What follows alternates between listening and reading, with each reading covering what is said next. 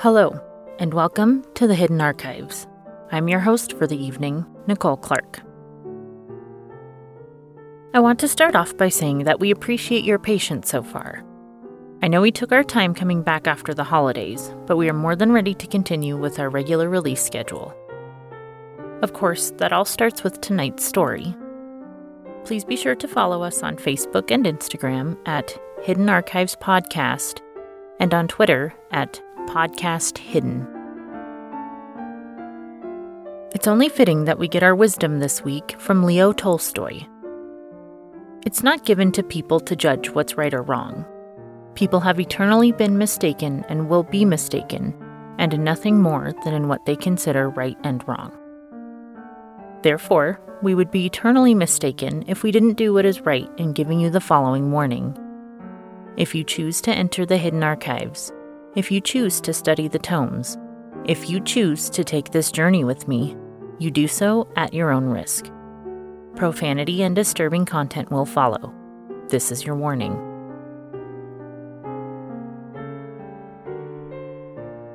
War is hell, but those that are condemned frequently aren't there because of their own sins.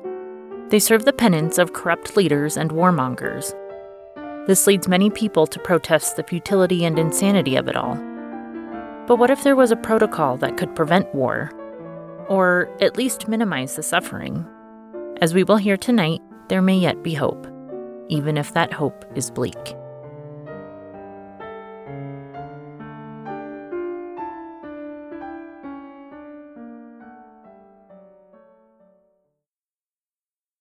Mutual assured destruction.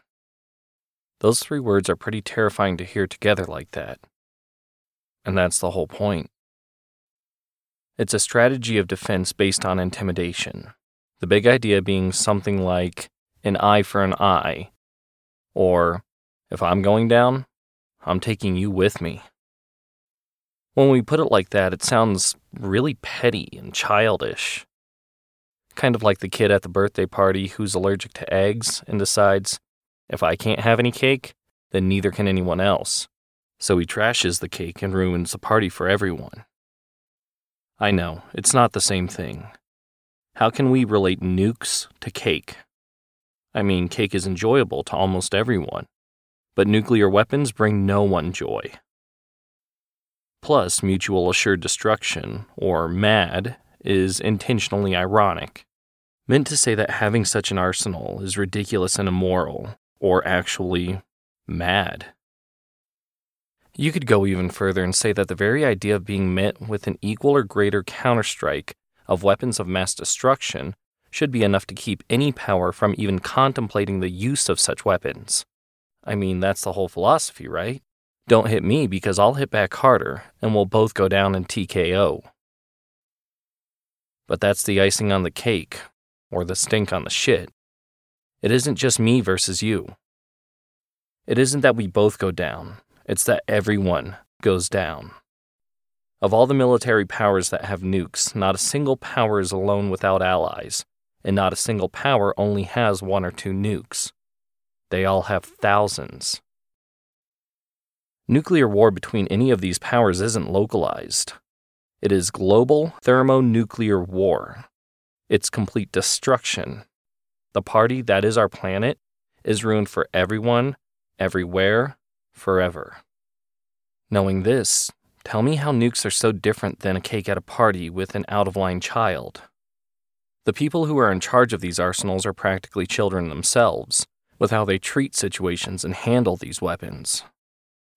You need to understand that mutual assured destruction isn't just a thought game or an intimidation tactic. It is very real. Do you know how many times the world almost succumbed to nuclear war? Accidents happen all the time, and mistakes are made. Sometimes these accidents are technical in nature, sometimes they're human error. And they seem to happen at a comically frequent rate within certain global defense arenas. To provide some context, I want to tell you a story I once heard about a time when the world almost accidentally entered nuclear war. I don't know if this story is true or not, but it paints a picture either way. Sometime during the height of the nuclear arms race, an early warning system went off. The alarm warned defense personnel that there were nuclear weapons inbound. Their response? Fire back. They traced the trajectory of the incoming weapons and discovered that they would hit all over the country.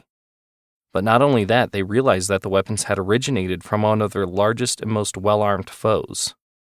Thus, the decision was made to fire back with everything, to completely annihilate their foe with extreme prejudice. However, there was a protocol in place that said that multiple people had to authorize and initiate the response, the counterstrike attack. The protocol was designed to make sure that a lone agent couldn't start a war on their own, and so that an accidental attack couldn't take place. It was designed to avoid unprovoked hostility. Therefore, two different people in two different places had to converge and agree to launch the attack. And they each had their own key to the weapons, keys that had to be used simultaneously. By design, only one of these individuals was at the controls to launch the weapons when the alarm went off. So they called for the other individual, who rushed to the base. The only issue was that the command center, where the weapon controls were located, was at the top of some sort of large tower. So by the time the second person arrived, they had to ascend this tower. Normally, given the use of an elevator or lift, it would be less than a minute ride to the top. However, by chance on this day, the lift wasn't functioning. So the second person had to use the stairs to climb up several stories to reach the command center. When he got to the door, out of breath and sweating from the climb, he struggled with properly entering his access codes to even get into the command center. He could hear a commotion behind the door as he frantically, and with hands trembling from adrenaline and exertion, struggled with entering his access codes. After several failed attempts, he heard a phone ring in the control room. Finally, he was able to successfully enter his access codes and the door unlocked. Upon entering the room, he rushed towards the port where he was to use his key. However, the officer on the phone quickly hung up and told all parties to stand down. The officer on the other end of the phone call had contacted the command center, praying that there was a delay in launching the weapons because it was actually a false alarm. The early warning system had malfunctioned. Had the lift been working, or had the second key holder been able to enter their access code a little sooner, they would have been successful in launching almost the entirety of the nation's nuclear arsenal against another country that hadn't even posed a threat at the time. They were betting on mutual assured destruction, and had they retaliated, the other country would have been sure to respond likewise. True or not, this wasn't a one-of-a-kind incident. Again, these things happen all the time, and not just in this country, but in all the others as well. How long until someone gets it wrong? How long until the lift is working? How long until someone's hands are steady enough to enter the access codes? Just one thing different, just one change, just one variable out of place, and it's the end.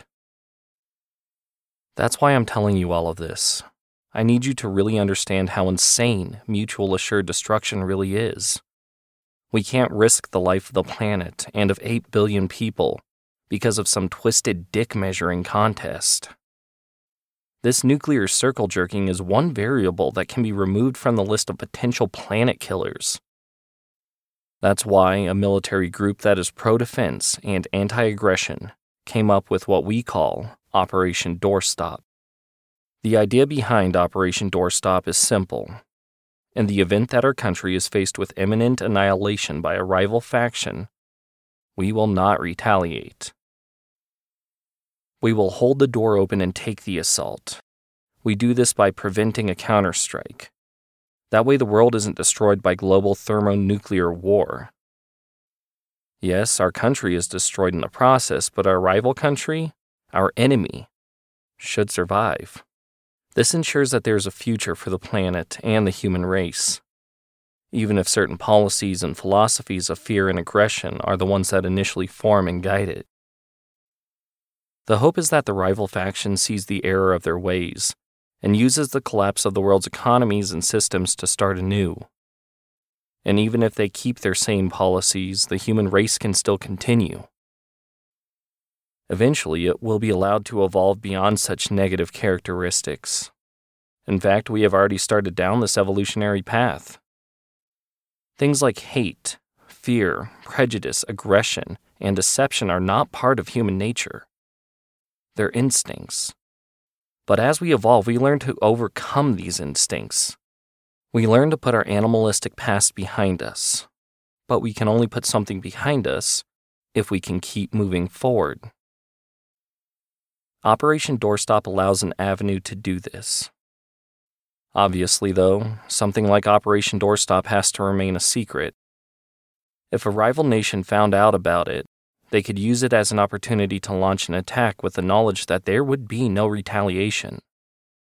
This is the biggest risk for such a perilous endeavor. Fortunately, there's a solution if the operation were discovered. There's always a solution to every problem. You just have to be open to finding it, executing it, and accepting the outcome. Our solution? If Operation Doorstop were discovered, all individuals involved would immediately expose themselves and surrender. This would make it so that no one involved could actually carry out their orders. Our nation would, unknowingly, revert back to a status of mutual assured destruction, something that the rival faction would understand and see before they could launch an attack, and we could go back to a nuclear stalemate. Again, though, we must not let this happen. As long as MAD is a possibility, there is a possibility for accidents. We have to let them think that MAD is the only way. That way, we can remain mobile and act if and when the time comes. I do realize how crazy this sounds. Like, I'm just going to let my own countrymen, my family, my friends, coworkers, and acquaintances die if some foreign national loses control? Well, yeah. And I'd be dying right there with them.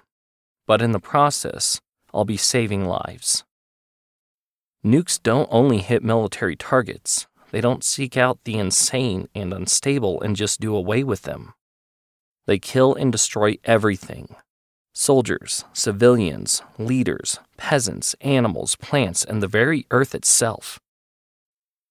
True bravery, true honor is not killing an enemy. It is standing up for what is right, even at the cost of your life or freedom, and the life and freedom of those you care for. It is giving something up so that others can continue to survive and move forward, even if you don't like these others. You could liken it to a game of chess. You have to sacrifice a few pawns, right? Well, sometimes. But if you've ever played chess, you know that frequently at the end of the game, you still have a pawn and your king, and your opponent might have something quite similar. But all the other pieces are gone from the board. Eventually, it comes down to a literal stalemate. What then? I guess at that point, maybe even before it gets that far, one of the players lays down their king, extends their hand, and says, "Good game." To avoid a stalemate, someone has to throw the game. This is a calculated move. It's an honorable move. And even though it doesn't seem like it, it's a good move. It puts an end to the game. The alternative is to keep taking turns dodging each other's attacks. But for how long? Until what? Two equally matched opponents can carry on a game of cat and mouse chess indefinitely. This is a petty strategy. It relies on the hope that your opponent will screw up. It relies on the notion that you are somehow superior.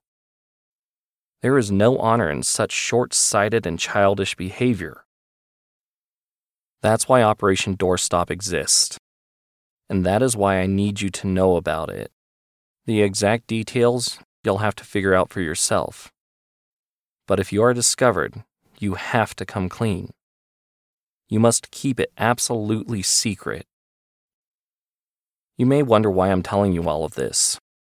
If such a delicate operation must remain secret, wouldn't this compromise it? Well, as you're about to find out, an attack has been launched against my country. Thus, myself and my associates have initiated Operation Doorstop. The world is on the brink of thermonuclear war. The early warnings have all been confirmed, and they are genuine. We have maybe a few hours before everyone in this country is vaporized. Unless our defense network can mitigate the threat and neutralize the weapons that are already inbound. However, this is unlikely.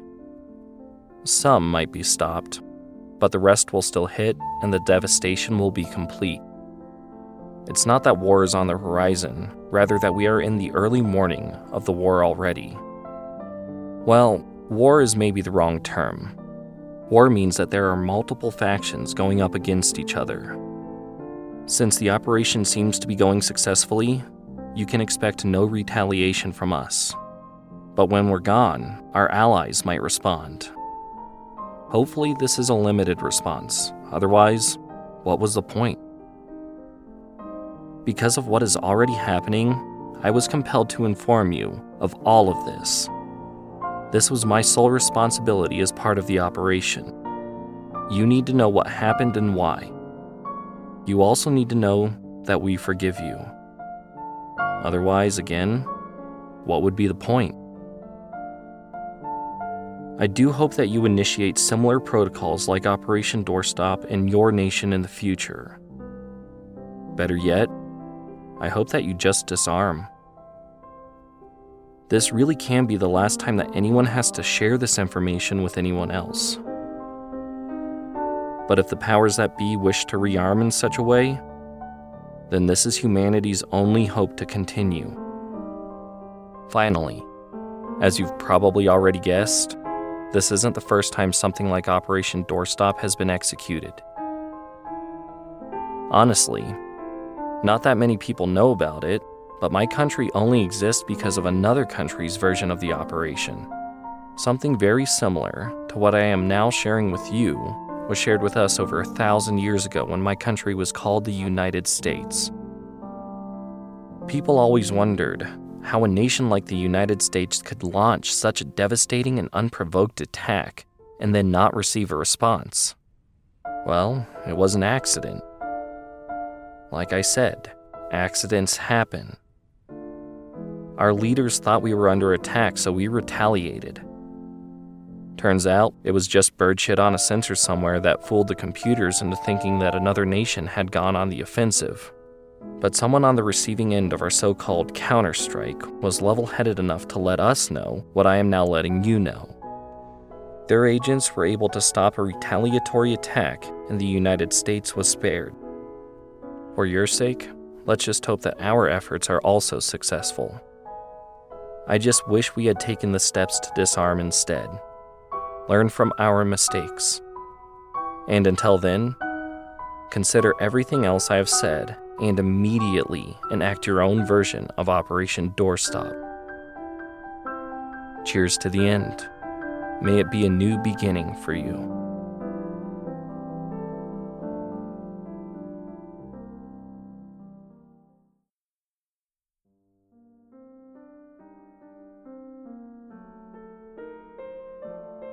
Considering the subject matter of that narrative, I'll spare you my usual witty interjection.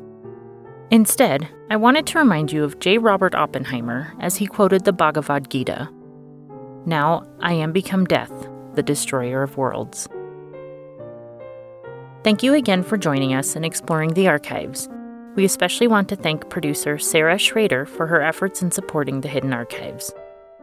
The next episode will premiere in 2 weeks from today as we return to our regular schedule. There are many more stories from the Hidden Archives that have yet to be shared. We hope that you join us next time for another glimpse within. This has been a production of the Rhodes Collaborative Experience, LLC. Please no reproduction, duplication, or bastardization of any content without written consent from RCX or its partners.